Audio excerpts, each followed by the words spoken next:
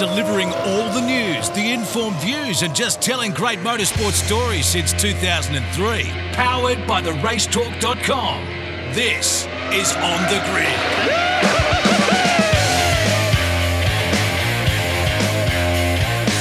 G'day everyone and welcome to another episode of On the Grid here on mypodcasthouse.com or on the radio show Limited's RS1. Thank you for joining us. Big show coming your way. Jack Perkins to join myself and Richard in just a sec. A big project has just been completed for the Perkins family. We'll find out what that was all about very, very shortly. We'll also speak to Mark Walker, who is still on assignment overseas. We'll find out what's happening in the world of NASCAR, IndyCar, Formula One, hots and knots, all that to come right here on the Grid. You're listening to the latest from around the motorsport world. On the Grid. And joining me off the top of the program, as he always does, Richard Crail. How are you, buddy? Hello, Tony Shebeki. Rare weekend off for all of us in the domestic motor racing world, but lots going on internationally, which was good. We had a good Grand Prix. What a breath of fresh air Sunday night was after a pretty turgid mid-season stretch of Formula One races. So we'll talk about that. There was some IndyCar, a bit of exciting NASCAR at Daytona to get into the playoffs, which was good and bad for some. But lots going on and lots to build up to as we count down to Enduro season. Exactly. But we're joined by an old mate of the program. He's been on with us for a few times. We love having a chat to him, especially now because there's something interesting in the wind. Jack Perkins, hello to you. G'day, guys, and good to be on the show. And I must admit, I've got two things to add just to your little intro there. First one is I saw a funny thing about Zach Brown saying if Max Verstappen wasn't in the championship and Sergio Perez was in both Red Bulls, it would be very entertaining. Correct. And the second one, Krause, there was a few late night shenanigans here on Saturday night, and we may or may not have been speaking to Martin Truex Jr.'s crew chief on a FaceTime while he's driving to the track. That would be James Small, of course. But I'm digressing, fellas. Nice to be on the show. Any chance of getting that audio for the podcast? That'd be quite interesting, I would have thought. He'd be a bloody good podcast guest, James Small, at the end of the year. Yes. Especially if old Truex can get up, and he's certainly in the mix. But wild old Daytona. It's absolutely insane having a plate race as the race to get into the NASCAR playoffs. And with resulting chaos and carnage and thrilling stuff that always happens at a plate race at Daytona. Oh, it's unbelievable, isn't it? I mean, for those of you that, I don't know, the people that are listening that haven't seen it, it's pretty hard to explain, to be fair, in a podcast. But it's just an absolute lottery, isn't it? But we do love NASCAR and we love Daytona. But I must admit, I think we'd organised to go to Phoenix to watch the last race with James the other night. I think he's got tickets. He might be disappointed when we don't show up.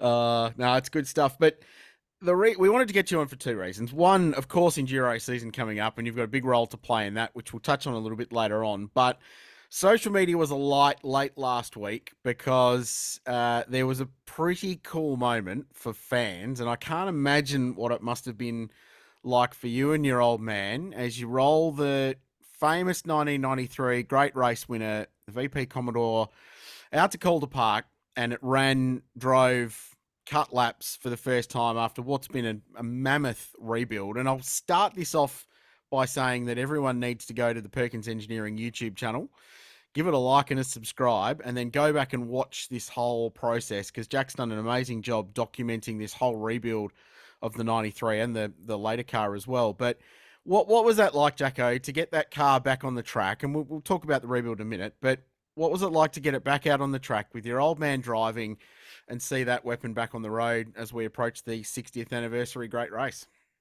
Yeah, look, it's been an amazing kind of couple of weeks, Krause, for a few reasons. And one is I started the restoration of the 1993 car back in February 2016. And I mentioned it to, I think it was Stefan from not Speak anymore. He's from V8 Sleuth. But yeah. I started that project before I met my wife, and now I'm married with a couple of kids. And, you know, it's funny because a lot of people ask, how does it take so long and why does it take so long? And like you touched on, I've been documenting. I actually, first of all, started documenting it on the Perkins Engineering Facebook page.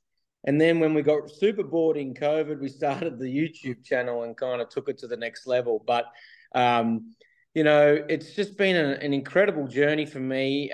First of all, it hasn't been my full-time 9 to 5 job in that period. So, yes, it can take less time than it did. But, for me, given that Dad and I sort of own the car and whatnot, it was not sort of my full-time job. It's not what I can draw a wage off when you're working on your own projects. But we've certainly got aspects of it that we can relate back to our Perkins engineering business and what we're doing with other people and restoring other cars and helping other customers. So, yeah, the whole project has just been an unbelievable one, mate. Like it came to the factory as a dirty old VS Commodore that had won the Victorian State Series Sports Sedan Championships in 2015, and it had been flogged to a dear death. And just in every step of the way, finding parts, finding photos, finding specifications. I've basically been involved with everything. And to take it to Calder the other day, and like I said, to accelerate the last couple of weeks, we really have made it a bit more of a full-time job because we're getting closer to the 30th anniversary and celebrating that at Bathurst this year. So we wanted to give it an end date, give it a purpose, and get it finished. And getting it on track was a really important part of the restoration because I didn't want to just take it up to Bathurst and it turns a few laps and has some mechanical issues and it needed to have a shakedown. So Calder Park's only 15 minutes from where I'm located, and it was the ideal place to go to in terms of nostalgia and I guess ease of transport and a bit of cheaper costs to rent the circuit helps as well. I'd spoken to you once before about taking the car to Malala in search of a slightly warmer climate. But yeah, I was following that weather like a hawk the last sort of 7 days. And then when we got it on track, it didn't miss a beat. Watching Dad drive past the first time and there wasn't any smoke pouring off it. The wheels were pointing straight ahead and it appeared to be on 8 cylinders. And I tell you that the social media stuff hasn't finished yet, mate. When our little YouTube video gets clipped up, the reaction of my old man's when he pulls into the pits, I've got a microphone on, it's unscripted. It's going to be priceless. That's great. I can only imagine. Jack, you mentioned how much time was put in to getting it together and sourcing the parts, and that sounds like you have gone to basically 100% original of what it was. Is it that close? Oh, absolutely, Shebexter. And, to sort of paint a picture for those that aren't, necessarily completely technically minded, that car was a VP Commodore at Bathurst. It was the last Holden-powered engine to win the great race. Every other Holden victory since 93 had a Chevy engine. So it had a completely different body kit on it, being the VS Commodore. It had a Chevrolet engine in it. Which then meant basically most of the driveline, except for the gearbox and the diff housing, were redundant. Actually, the diff housing was redundant. But would you believe some of the parts, they were still sitting in boxes that had been passed through various owners of the cars? Jeez. We were able to find a lot of photos through so many friends of ours, whether it be the V8 Sleuth, Aaron Noonan, Ray Berghouse for Chevron Publishing, and so many people, especially through the Facebook network as well. A lot of the amateur photos. My mum's photo album's got a hell of a run because when you're looking to restore a car, you need photos underneath the skin. All the photos that were in magazines and books on the racetrack. Everyone's got photos on the racetrack, but not everyone's got photos with the bonnet up or the doors open. And would you believe there was a fella in Mildura who happened to be in Murrayville, which is the town just near where my dad was from. They took the car post-Bathurst on the way to the Adelaide Grand Prix into the country town to sort of do a few burnouts up the main drag back in 93.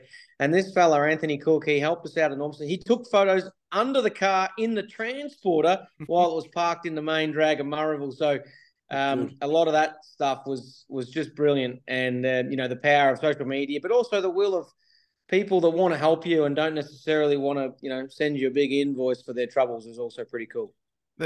I think we're incredibly lucky as a sport to have the audience and the fan base and the supporter base that we've got, that so many of them do document everything. And even as a kid, I'd save up, buy 3 rolls of film to take to Malala for my round at the touring cars. And, I'd try and take as many photos of the cars up close and things like that. And trips to the Grand Prix were the same that I've used in my work since then. But we're so lucky there's this resource around. And then there's people closer in the industry like Noons, who you mentioned, who's got the largest repository of motorsport photos in Australia by a margin. It's remarkable, isn't it? The stuff that gets unearthed and the amount of information that's out there from people that you wouldn't even remotely expect it to come from. Oh, unbelievably true, Krause, because like I said, the Facebook I set up was kind of like a modern day notice board. And it was actually so interesting when I first started talking about the idea. I was actually up on the farm in Harvest, so that must have been end of 2017.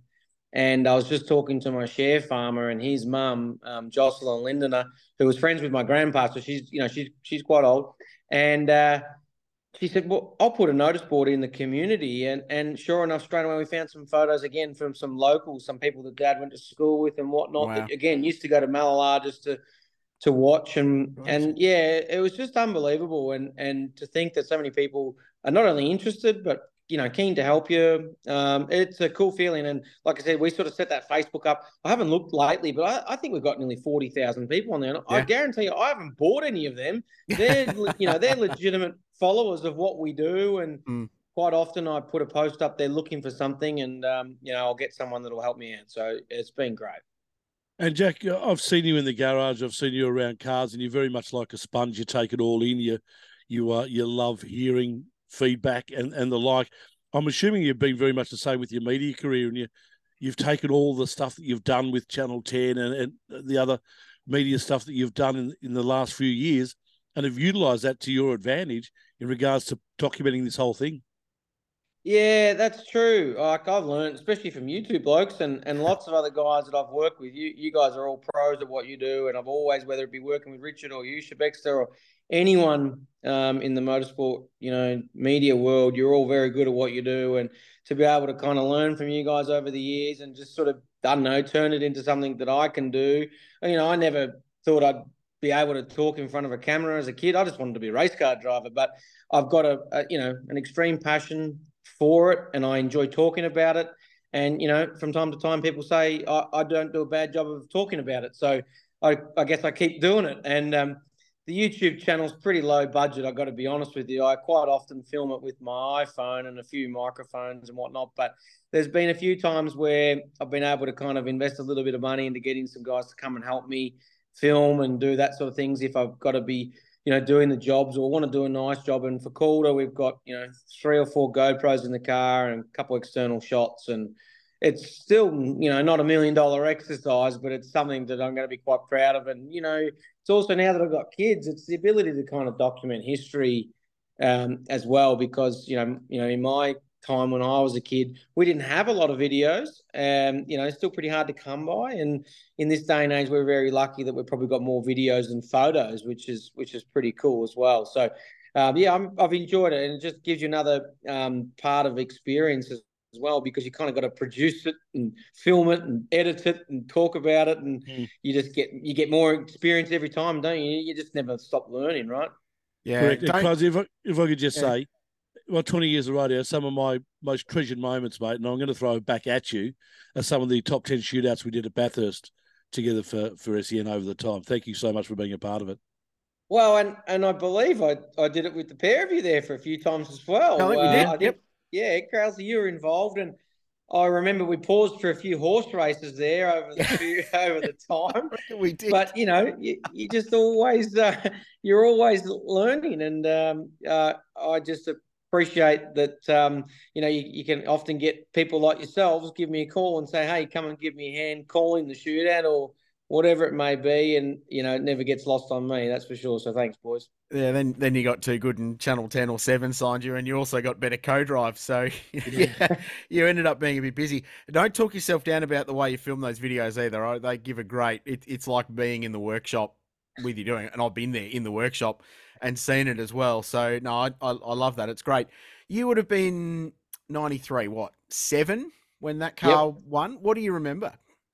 Mate, I funnily enough remember quite a lot, not so much off the top of my head, but having, spent 7 or 8 years looking at every photo I could possibly find. And, My mum had really good photo albums. She wasn't in there taking photos of wheel nuts or anything, but she was taking photos of the family and whatnot. But a lot of the photos in the background you can see are in the garages at the racetrack or in the workshop, and you kind of then start to remember what you've seen in the photos. And I remember, I've told this story before, back in the old pits at Bathurst, one of the nights, and I just find it so hard to believe now that I've got kids and I'm coming up racing at Bathurst, but I found a rabbit hole and I had a heap of pet little rabbits for the weekend. And Saturday night before the race, Dad's trying to get go home early, and there he is putting these pet rabbits inside a tyre, putting a cardboard sheet over them so they could go to bed the night before the race. And I'll be honest, if my 4-year-old daughter said that to me Saturday night at Bathurst, I'd tell her to nick off, because your focus and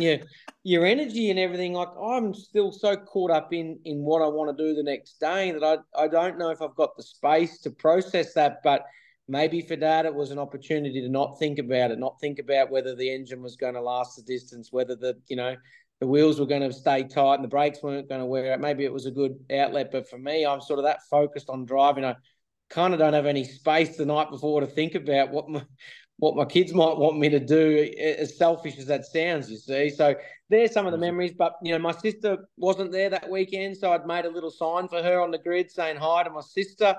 And, mate, I tell you, I don't know if you boys remember the company. I can't remember his name, but Axis Films and Benny Beasley and a few other guys that we know work for those guys. They dragged out some footage that I'd never seen before from that period. Tim, yeah. What's his surname? It'll come to us in the middle of the night. Again, great people that reached out, and they were keen to put some kind of documentary together, because some of this footage they filmed for Castrol and Dunlop never been seen before on a broadcast. And there's footage of us walking to the podium with my mum and my auntie Jan and things like that. So, yeah, just kind of heavily involved as a little kid, just in the background, kind of fly on the wall sort of stuff when you think about it, but probably annoying everyone in the race team. And, I've seen a photo of me cleaning the car at one point during the week, so it couldn't have been a complete waste of space. But, yeah, I don't know. It was just I wish there was more videos, to be honest, because the video footage we've got now from, Bathurst this year that we'll get will be epic. But it's, obviously a great moment. Dad's first race win for his own team, I think, holds a special place in the family's heart. And, it's been a cool journey. Yeah, Tim Maloney, that's right. Tim Maloney, that's it. Well done, Shebex. Well done. Yeah, and a great race. Last one on the 93 car before we talk about more current matters.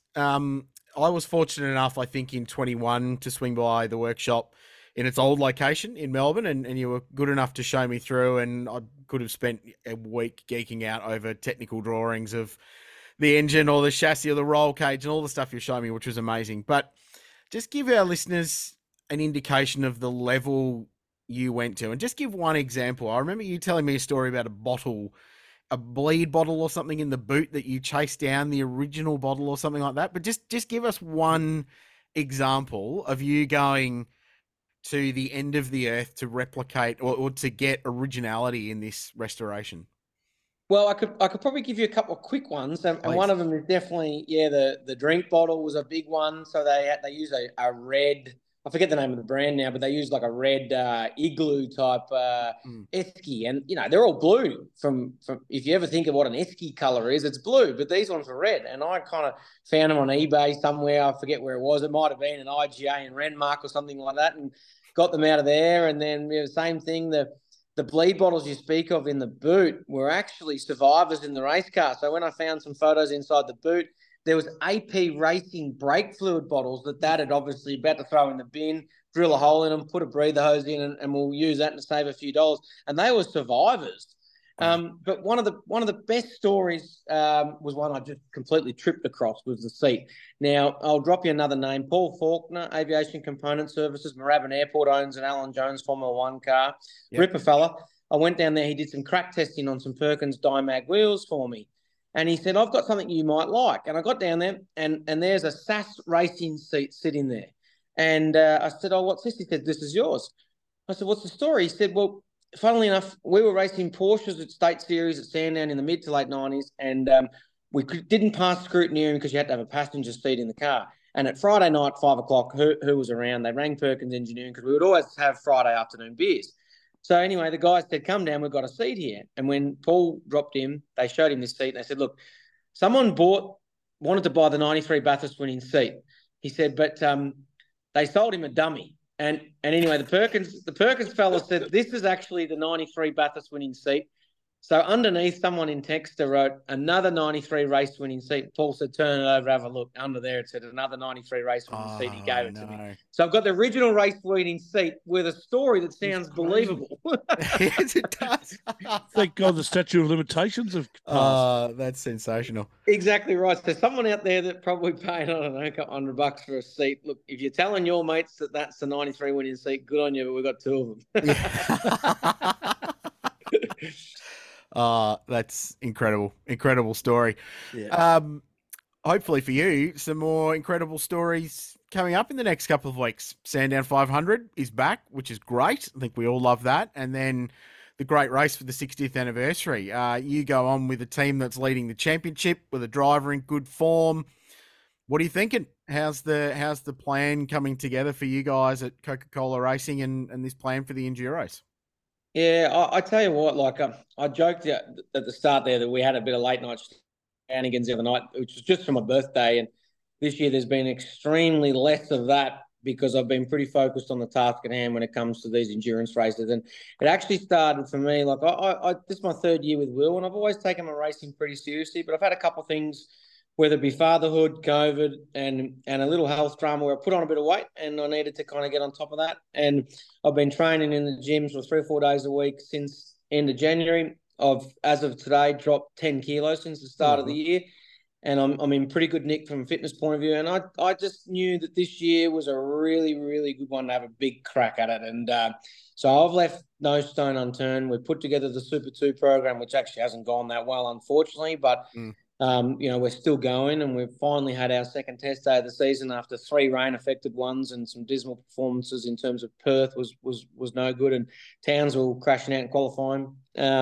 But thanks to Shore and Partners and a few sponsors, we've had a big crack this year at Sandown Bathurst, mate, and the whole thing has just been sort of crescendoing into this point. And I put my faith in Erebus 3 years ago when I did a deal with Barry to drive with Will back when everyone had written them off, and now they're the championship leading team. And I got sick of sticking up for them, and I think now I don't need to stick up any further because their proof's there. So Sandown is something that I've targeted. A lot of people talk about Bathurst, but Sandown for me is a great one because it's a warm-up event in these new cars.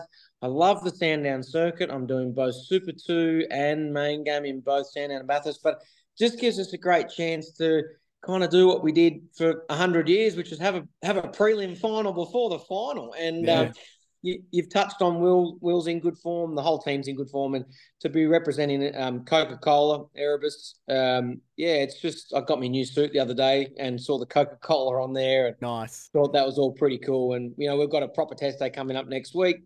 Because we still really haven't done a proper test day as a co-driver because a lot of the other teams have used up their testing, whereas Erebus have got 2 days up their sleeve. So, I'm looking forward to kind of getting that car for the majority of the day and having a good crack at putting the stopwatch down and seeing what we can do and just get comfortable. We've already done driver change practices, stuff like that. Will and I focused on a few of them a couple of months ago now. So, a lot of guys have only just started thinking about that, but we've been covering off a few things quite earlier than people would understand. And hopefully the preparation's there. I'm not going to set any high expectations, but if we can keep delivering and do our jobs, you'd be disappointed to think we can't have a good run. Yeah. Final one from me, mate. Do you feel that this could be the last year you drive with Will? Well, you never say never, Shebex. I mean, I had a laugh with someone the other day because this is my 8th 1-year co-driving deal as a co-driver. I did 5 years with HRT, Walkinshaw, and Walkinshaw Andretti United with James Courtney. Then I had a year where I was meant to be with Will Davison in a very competitive seat, and I ended up with Jack Smith at Brad Jones, but kept my skin in the game. But I've always treated, and then this is my 3rd year with Erebus and Will Brown. I've always treated every year like it could be my own last year if my performances aren't good enough. So I'm hoping, Shebex, that I can do a very, very good job and that, people, whether it be Erebus or Will Brown, want me back next year. So let's just get through this year and see how we go. I know you go back a bit with the Danes and Triple Eight, so Yeah. Will's got his nice new deal locked away for the future. So who knows? I think you boys are getting a bit heady yourselves. I know you're not going to say anything, mate. I know. Well done on the resto. It was very, very cool to see the social media clips of that thing running, and that was cool. And I can't wait for the YouTube video as well. And looking forward to catching up at Big Bad Sandown in a couple of weeks for the 500, and then seeing how things go in the Coca-Cola Camaro and the big one in a couple of weeks' time. Good stuff, guys. Yeah, it's gonna be awesome. I appreciate the support you guys give me and everyone, not just in the fraternity, out of the fraternity, Facebook, whatever it is. Everyone seems to love what we're doing. I got a few blokes convinced I'm actually a good bloke, so it mustn't be all bad. Well, you've sucked us in for a very long time, mate. Believe me. Good Cheers, on you, Jack. lads. Thanks for your time. I appreciate it. Good on you, boys. Cheers. Jack Perkins joining us here on the grid. There's more great motorsport stories coming next on the grid. All right, as we do, we always welcome Mark Walker to the program for our second half. Hello, Mark. Speckster, Crailsy. Formula One, hey? What a thing. It's back. Especially in the afternoon, I'm presuming it's a great thing. Yeah. We got one message and one message only from you during the course of the Grand Prix. And if people weren't listening last week, Mark is currently on assignment in Germany, which means primetime Formula One, like Arvo F1. And I experienced the Spanish Grand Prix, at least the bits of it we stayed awake for, in the afternoon when I was in France earlier this year. And it is a strange feeling, but I got the distinct impression, Mark, that a few amber beverages might have been consumed during your Formula Uno watching on Sunday afternoon German time, perhaps? Just a few? I would have. I didn't really have an internet connection, so I couldn't live tweet each successive refill. But disappointing. Look, dip into the hots right now. Clearly, watching an F1 race at 3 o'clock in the afternoon. It's so good. It is great. Look, I've got to say the Sky F1 Germany commentary team were fantastic. And I mean, I could barely understand a word they were saying, but it was better than that pro-British propaganda we cop every week from Sky. So, yeah, that was refreshing. Interesting, the Germans here, they cop an overdubbed Pommy feed. So there'll be sections of the time where Anthony Davison's on screen but muted. And he's just babbling away there in English and you don't understand what's going on. So it's quite a weird setup. You would have thought for a country of 80 million people that Sky in Germany would treat it a bit more seriously. But World Food that or was something weird. where that, Yeah. But all in all, they had their own little tech experts there breaking stuff down, but it was quite bizarre at stages to cop some pommy talking heads on there, which even in mute, that was fine. I'll cop that. Who were the German experts? No idea. I think Ralph Schumacher's one of them, isn't he? I reckon. Possibly. Yeah. It was just chat. It was just you're just waiting for that. So you get the radio call and you understand what's happening. But it was a good race, and was it really? Yeah, it was. Yes. Yeah, no, it was actually a great Grand Prix. And as I wrote on the Race Talk on Monday, it was like Formula One has this strange ability to produce a series of just terrible races. And the thing about the last couple of races were that they were okay, but they were completely meaningless because Max was out in front, but then even all the overtaking in the midfield was just easy DRS, blow past them at warp 9 like the other one standing still. And it just meant nothing. And that is worse than being boring for mine, is being meaningless. That's like 15th and 16th playing in the final round of the AFL, and they can't even tank to get the number one draft pick. So the thing about Zandvoort was that it had meaning, it had impact, it had gravitas, it had consequence, because the way they were racing, dry or wet, they were a quarter of a car width away from sending something into the lower Earth atmosphere. Like the blocking that was going on down into turn 1, and they nailed the DRS because it got them side by side into the braking zone, or just side by side, but it didn't allow them to just blow by. And that's what DRS should be. And as a result, even when it was dry, the racing was insane. But when it was wet, my God, it was unbelievable. And the car control of that. And I will cop a Max Verstappen win every race if that's the kind of race that produces it, because it was captivating, utterly captivating. First of all, you had the rain halfway through the first lap. I mean, that was you couldn't script that any better. And then the mixed up strategy there at the start, where Perez has gone, "No, I'm pitting right now, first lap," and then he jumps everyone. That was pretty cool. And Joel Granu up there as well. You had overtakes into the hairpin behind the pits there, where even Max, that's where he did his overtaking, was into there rather than at the end of the main straight with a super fast Red Bull on the straight line. It had a lot of things to like there that, and some knots too, which we'll get to later on, I'm sure, with that red flag. But I thought it was entertaining, good race. And like you said, the consequences, George Russell, how he didn't have an enormous spud there. You know, Logan Sargent absolutely dropped it cold as well. Yeah. So it wasn't that cookie cutter race where everyone finishes, which was Daniel Ricciardo had a fairly big consequence, didn't he, from his off? Yeah, spoilers, that's a knot, isn't it? Yeah. It's Two probably races. 2 races probably come back. Probably good if you're Red Bull, because you get a look at Lawson for free. Really, you get the best of both worlds there if you're Red Bull, because he was one of the options to go in that seat. Now he gets his chance to see how he went, and he did a pretty stout job, I reckon. Yeah, he was exceptional, given he had 160-minute practice in inclement, like he'd never driven the slick before the start of the race. Like, how challenging is that? Like, knocked out in part one of quali, so doesn't get any good running there, which was always going to happen. One practice session and ends up finishing 13th and beats his teammate and beats a whole lot of well-credentialed drivers who should know better in a car that is arguably the worst car on the grid this year. So, yeah, I thought his performance was great. We won't talk too much about him because I'm sure we'll talk about him in the hots at some point. Yeah, I'm sure we will. I'll tell you what, if I can go early with a hot here, and that's also the Australian Grand Prix, and their ability to sell out Sunday grandstand tickets in a few hours. 2 hours. That is insane. It's Taylor Swift levels of selling out. It's amazing, isn't it? That's the Alonso draw, isn't it? Just on the off chance that Tay might rock up and sing the national anthem or something. Have all these people not been watching Formula One this year? Well, this is the thing. It's a 10,000-pound gorilla that just keeps swinging. It's amazing. But yeah, 2 hours. That is bonkers. And grandstand tickets for the Saturday, I think, also have been exhausted as well. A little bit over 2 hours, but.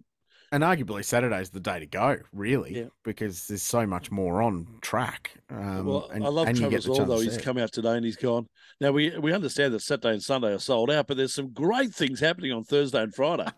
Well, and they're competent days, absolutely. For sure. Surely you build more grandstands. Surely you find some more space. Like, how could you not put more grandstands up if you know you're going to sell them out?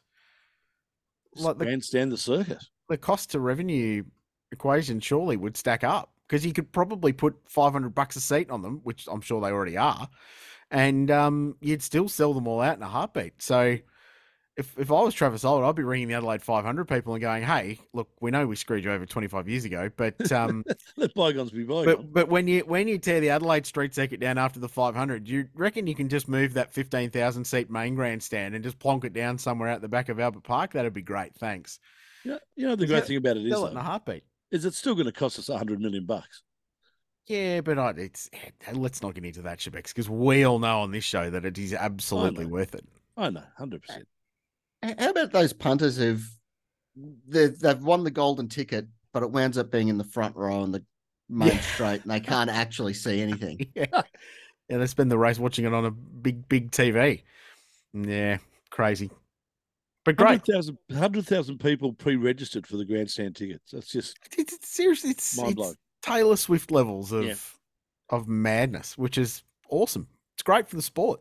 Well, hopefully we have 2 Aussies on the grid. Well, who knows? I would, 3. Yeah, well, get Jack in there. Well, Liam Lawson's going to be an Australian at some point, isn't he? Surely. He's raced here. Yeah, well, he's won races here. Do you know, I called his first race win on Australian soil. Did you? There you go. True story. What was it? Formula 4, Sandown, in the pouring rain. The race that I couldn't get to. I was calling F4 that weekend. I did the little welcome. They had a welcome function at Jayco Caravans because they were the sponsor on the Friday night. No, it was Thursday night before the event. They had a welcome function there that I did a little MC with, and I met Kenny Smith, who introduced me to Liam at the time. And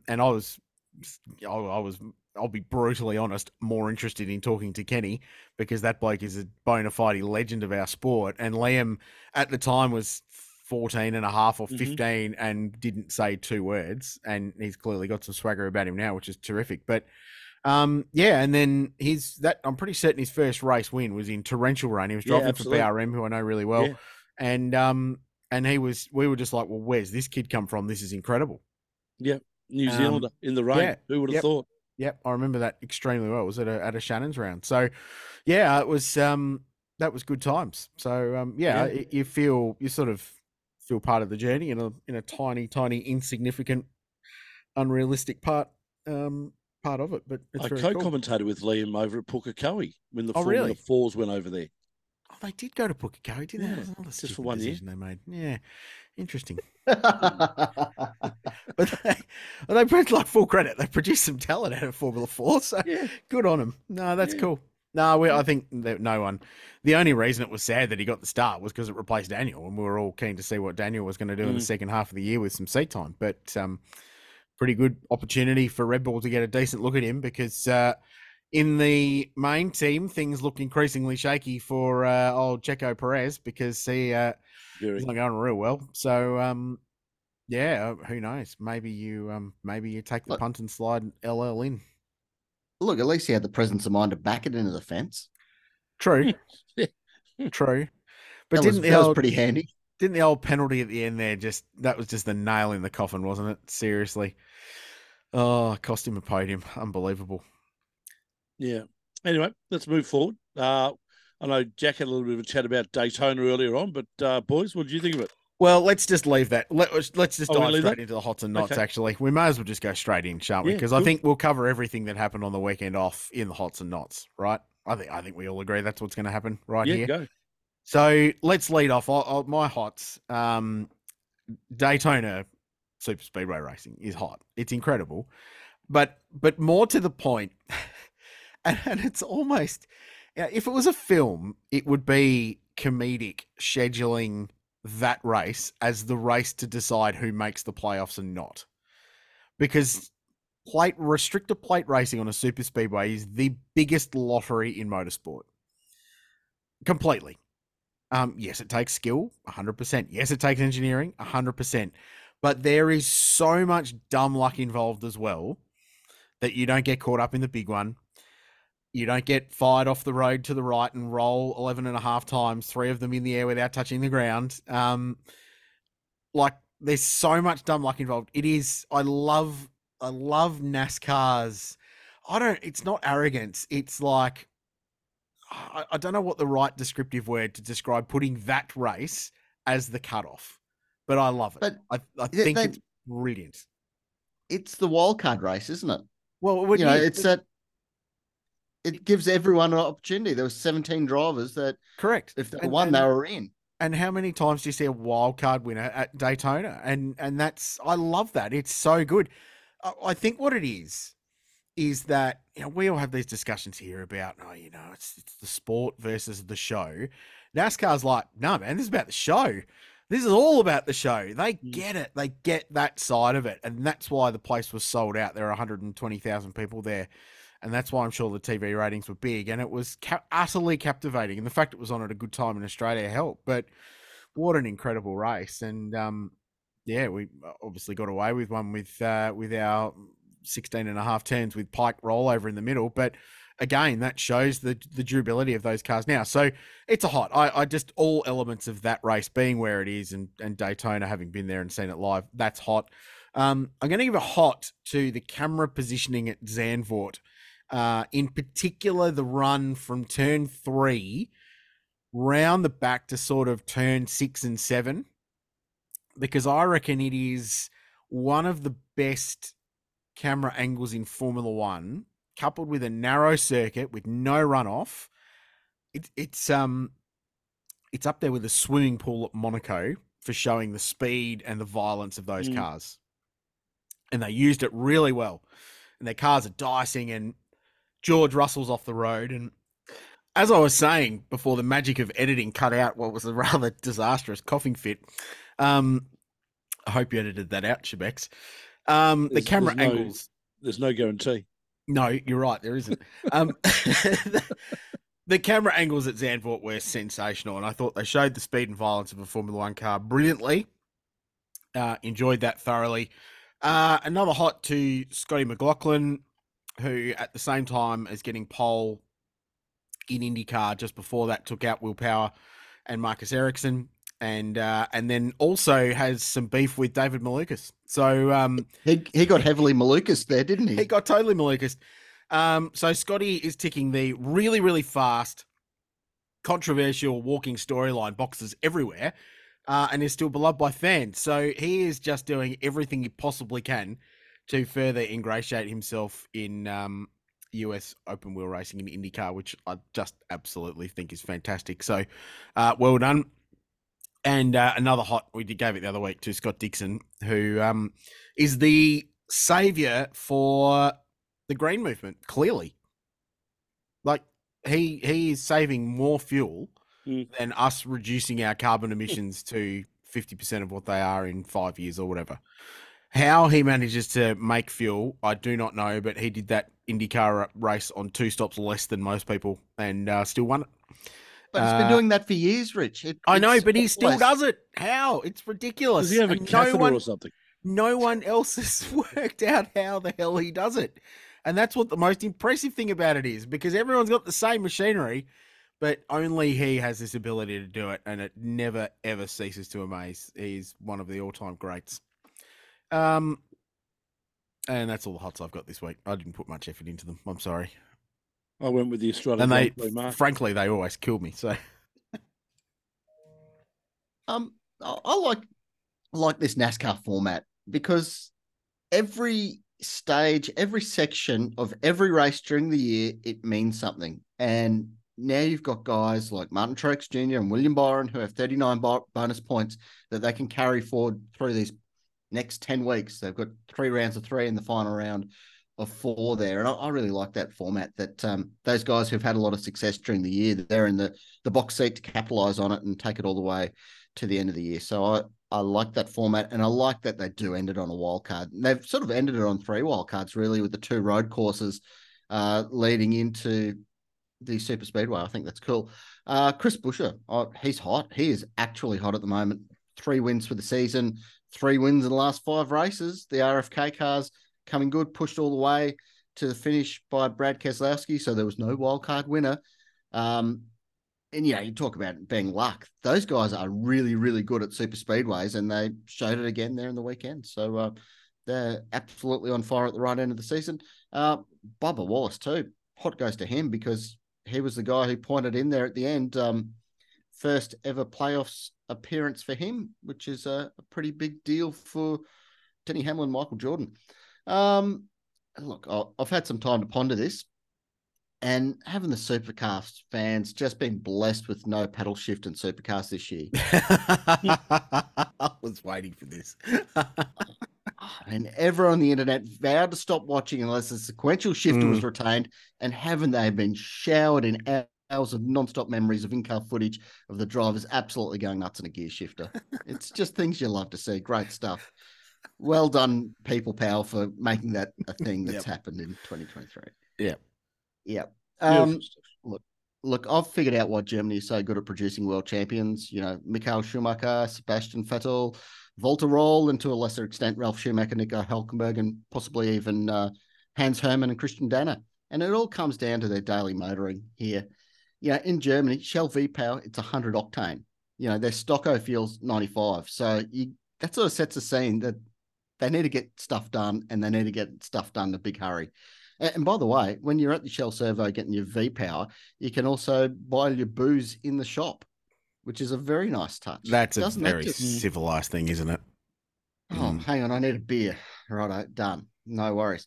Then you have all the traffic lights. They all flash on amber before they go green, like staging drag strip Christmas tree. Mm. So every time a car starts on the front row of a traffic light, all the locals just take pride in their low reaction times. It's really good to see. The general attitude towards driving, frankly, it's one of ferocious desire to get to the supermarket around the corner in the quickest possible time. I'd best describe it as controlled aggression, focused, no niceties, just quintessential German efficiency. There's also a lack of speed limits here, which, and when they do put speed limits in place past a kindergarten, the speeding fine's like $5 and you just carry on with your life so long as you don't plow into the kindergarten. They could field the entire F1 grid if they want to, but I think everyone just gets their motorsport fix as they try and send it down to Aldi at 150 k's an hour to grab some chockies. And ultimately, motorsport misses out. I'm calling hot, but it should be a not. Frederick Vesti lost both his rear wheels in the F2 race, and scenes that probably could have been replicated by Ferrari. Really. Yep. Liam Lawson, P13, he battled hard with Leclerc there. Like he was awesome. I thought that was a really solid debut with everything that you said before. And also the battle of Alpine versus McLaren. Both at times this year, those teams have looked absolutely hopeless and should have packed it up and gone home. But here they are with 2 podiums apiece at this point of the season. I don't really know where Gasly came from on the weekend, but there he was up there picking up the pieces when Checo didn't do a very good job. That nationwide series finish, Rich, Allgaier and Sheldon Creed, nothing in it. Things you love to see. And final hot from me, it's just great being here in Germany and seeing the ZB Commodore absolutely dominating the roads of Europe in its natural environment with an Opel badge. A tremendous car that did great things, and I've literally seen 5 of them. Brilliant. Yep. Just grab some badges off Opel badges off one, please, next time you see one, and just chuck them in the carry-on your way back. I will when I see my 6th one. Yeah, no worries. That'll be outstanding. Thank you very much. I like it. Do I need to edit that, or is it? No. That can stay in. No. I'm still alive after that. Knots, gentlemen, as we wrap it up. Yeah, the Dutch podium, if you're an Alpine driver, they put the wrong name up, so that's embarrassing. Oops. Formula One's red flag procedure. Do you want to opine on this as well, Mark? Because for a very long time, as we sat there and waited for that race to restart, what it felt like happening was a Test cricket rain delay. And Test cricket is just the worst for this at the moment, where they will have a rain delay, and then they'll inspect the pitch, and then they'll go, no, we're going to inspect it again in 15 minutes. And by then the rain stopped. And then they inspect it again in 15 minutes. And they go, it's probably not quite right yet. We'll give it another 15 minutes. And then when that 15 minutes happens, it starts bloody raining again. Rather than just going, do you know what? This looks pretty good. Let's play cricket. Sunday night almost went down that path. They got very, very lucky with that race and the restart process. And it felt for a while there that they were going to rain delay long enough that it would rain again.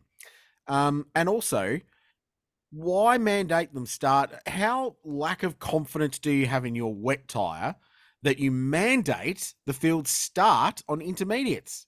They mandated that field restart the race on the intermediate tyre. How crap must the Pirelli wet tyre be? And that isn't down to Pirelli.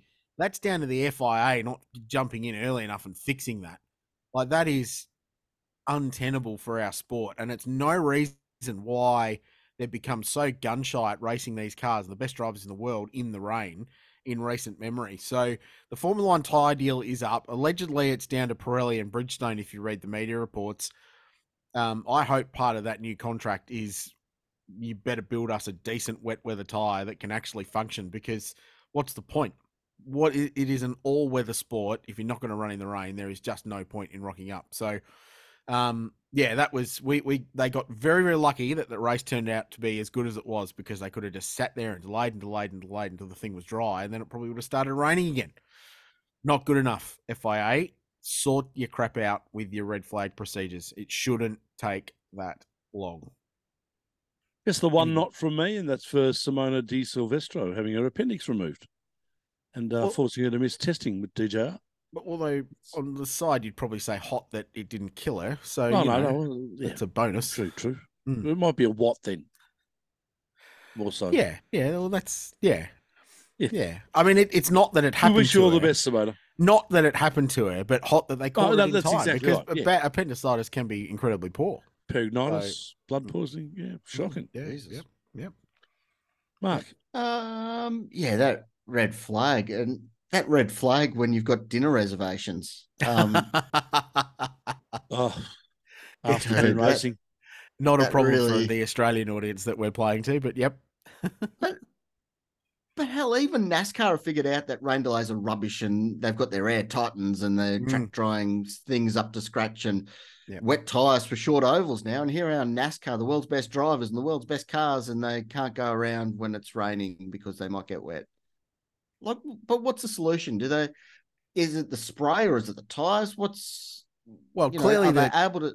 The spray is part of the massive issue with ground effects cars, but that's not new. No, they produced a lot of spray when they ground effects cars in the 80s. Yep. So that's bad. But why? Clearly the Pirelli wet is just rubbish. So, and that was reinforced when the race director mandated that they start on the intermediate tire.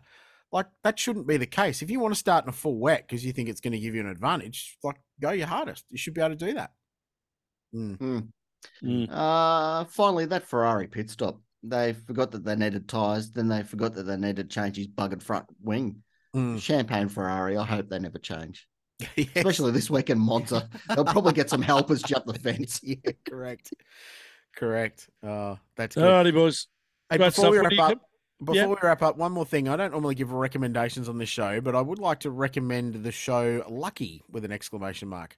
It's on Stan. Maybe get yourself a 7-day trial for the Speed Series round in a week or two, and watch this while you're at it. But it's an 8-part documentary series produced by Manish Pandey, who produced, wrote, edited, directed Senna, which was outstanding. And it's the Bernie Ecclestone story. Now, it is very much Formula One story told by Bernie Ecclestone.